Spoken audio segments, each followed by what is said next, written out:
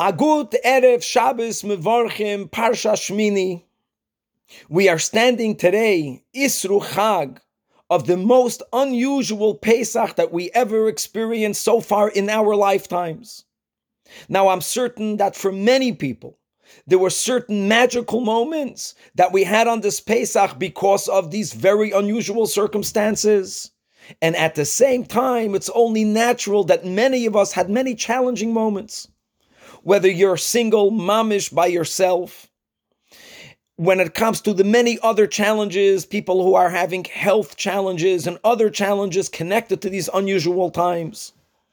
And specifically, as Yidden that were educated to spend our time, Shabbos and Yontiv, especially together as a community, being away from our shuls, being away from our communal members, basically spending Pesach on our own brings about its unique challenges.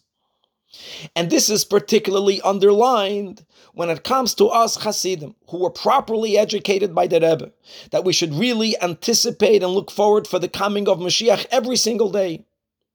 And how much more did these circumstances bring about that anticipation and that awaiting that achakole b'chol yom sheyaveh. And how great would it have been had Mashiach come over Pesach? And people were really expecting for it to happen. So comes the first days, the first Seder, and the second Seder, and va'adayin loiba. Well, at least we have the last days of Pesach.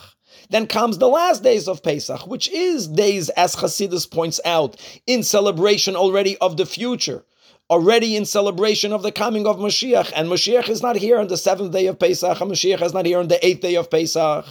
And then it comes to Su'udas Mashiach. Su'udas Mashiach up until this year, even though we're still in Golus, we, especially in Solo, always merited to mamish tap into the Ruach of Mashiach.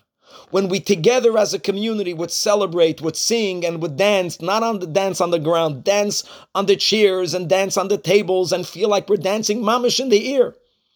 And we all had the schus together, because we were together, to tap into something that is beyond the current Golus setting.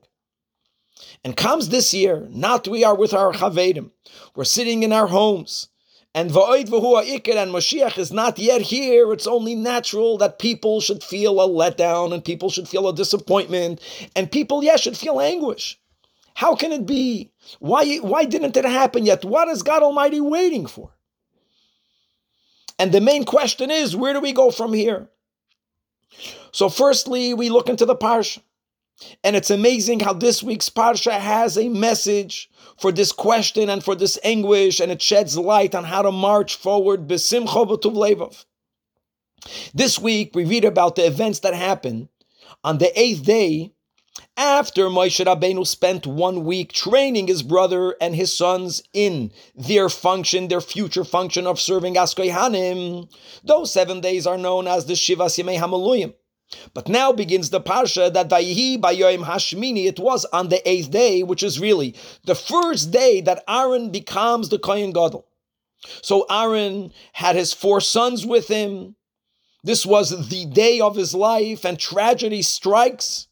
And the worst of tragedies, and 2 of Aaron and Elisheva's sons, their elder sons, pass away. And right after the Torah records the tragedy, gives the Torah a commandment, a negative mitzvah for the Kahanim, that a Kohen is not allowed to enter, to serve in the temple, to serve in the Mishkan, under the influence of wine, etc., etc. And as the Gemara points out, that according to some opinions, the reason why the elder 2 sons, Nadav and Avihu, passed away is because they entered under the influence. And the Rambam, that the Rebbe quoted so many times in Hilchos Bias HaMikdash, in Perek Aleph Halacha Zayin, says the following, that because of this rule, Hadin Noisin, that a Kohen nowadays, who does not know exactly what family of Kahanim he belongs to, and what week and what day of the week will he be instructed and in charge of serving in the Mishkan, a Kohen really should never be allowed to drink wine. Because if he drinks wine right now, Mashiach can come right now, and he won't be allowed to do the Avodah. Elamah, that Rambam writes the following, that even though that is a possibility that we have to anticipate, And in other words, that when Mashiach will come, Mashiach's coming, and the building of the Beis Hamikdash will happen so quick that if one is under the influence, the time that's needed for that influence to wear off, that halachically is between 18 and 24 minutes, the time that it takes to walk a mil. During that time, the Kohen already theoretically will be instructed to serve in the Mishkan.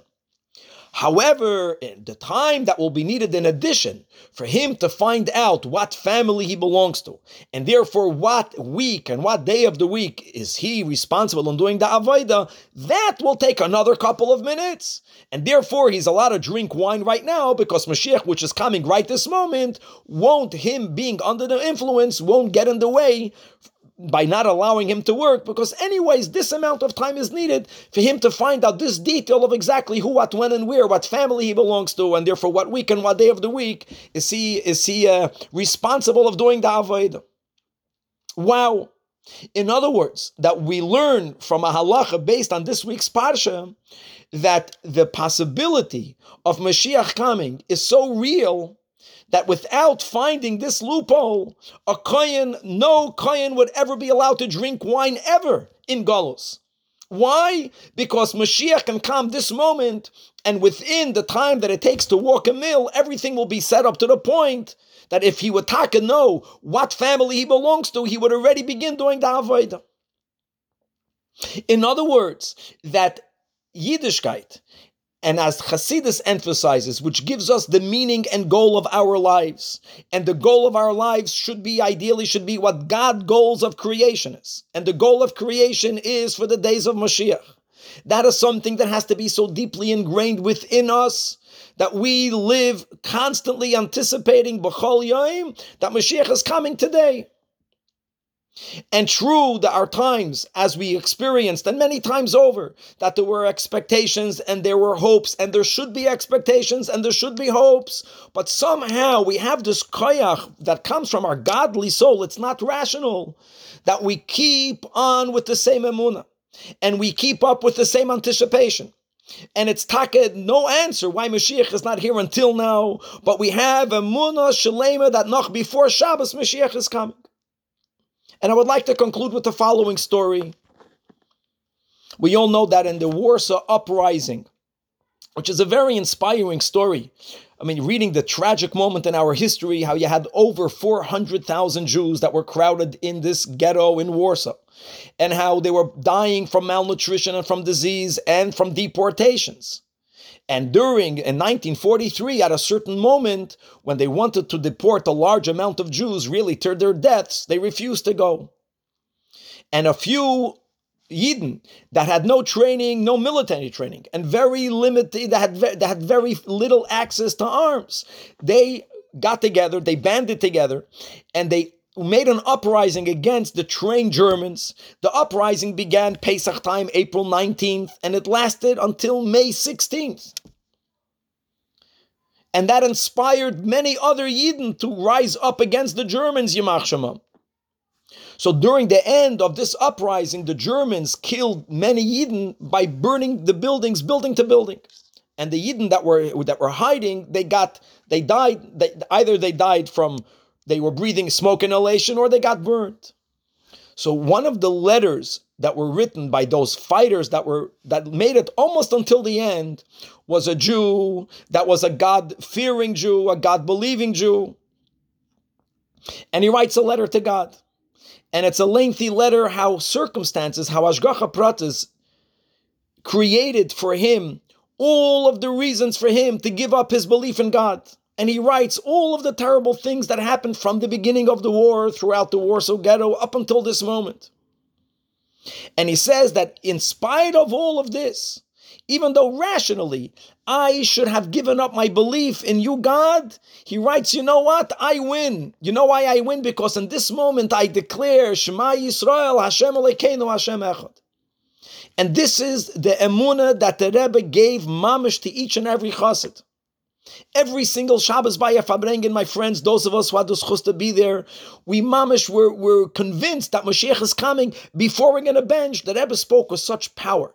The Rebbe told us that we're not benching here in Crown Heights, we're benching in Yerushalayim. And week in and week out, we witnessed how it's possible. It's not rational, but this is coming from something much greater than reason that we all have within us, this gewaltige emunah. And it's an emunah that brings power to our lives. It inspires us with simcha. We are looking forward to the most amazing moment in history from the creation of the world. And in spite of the fact that true, we are after the Yom Tov of Pesach, and how great would it have been had Mashiach come yesterday, and had Mashiach come a year ago, and had Mashiach come 100 years ago. Nevertheless, we all declare Erev Shabbos Shemini that Ani Mamin B'Emunah Shalema B'Vias HaMashiach. And as the Rebbe told us that B'chol Yom HaChakalei, that Mashiach, we believe that Mashiach is coming today, mamish. And this is a belief that inspires us, that infuses our lives with joy, and infuses our life with purpose.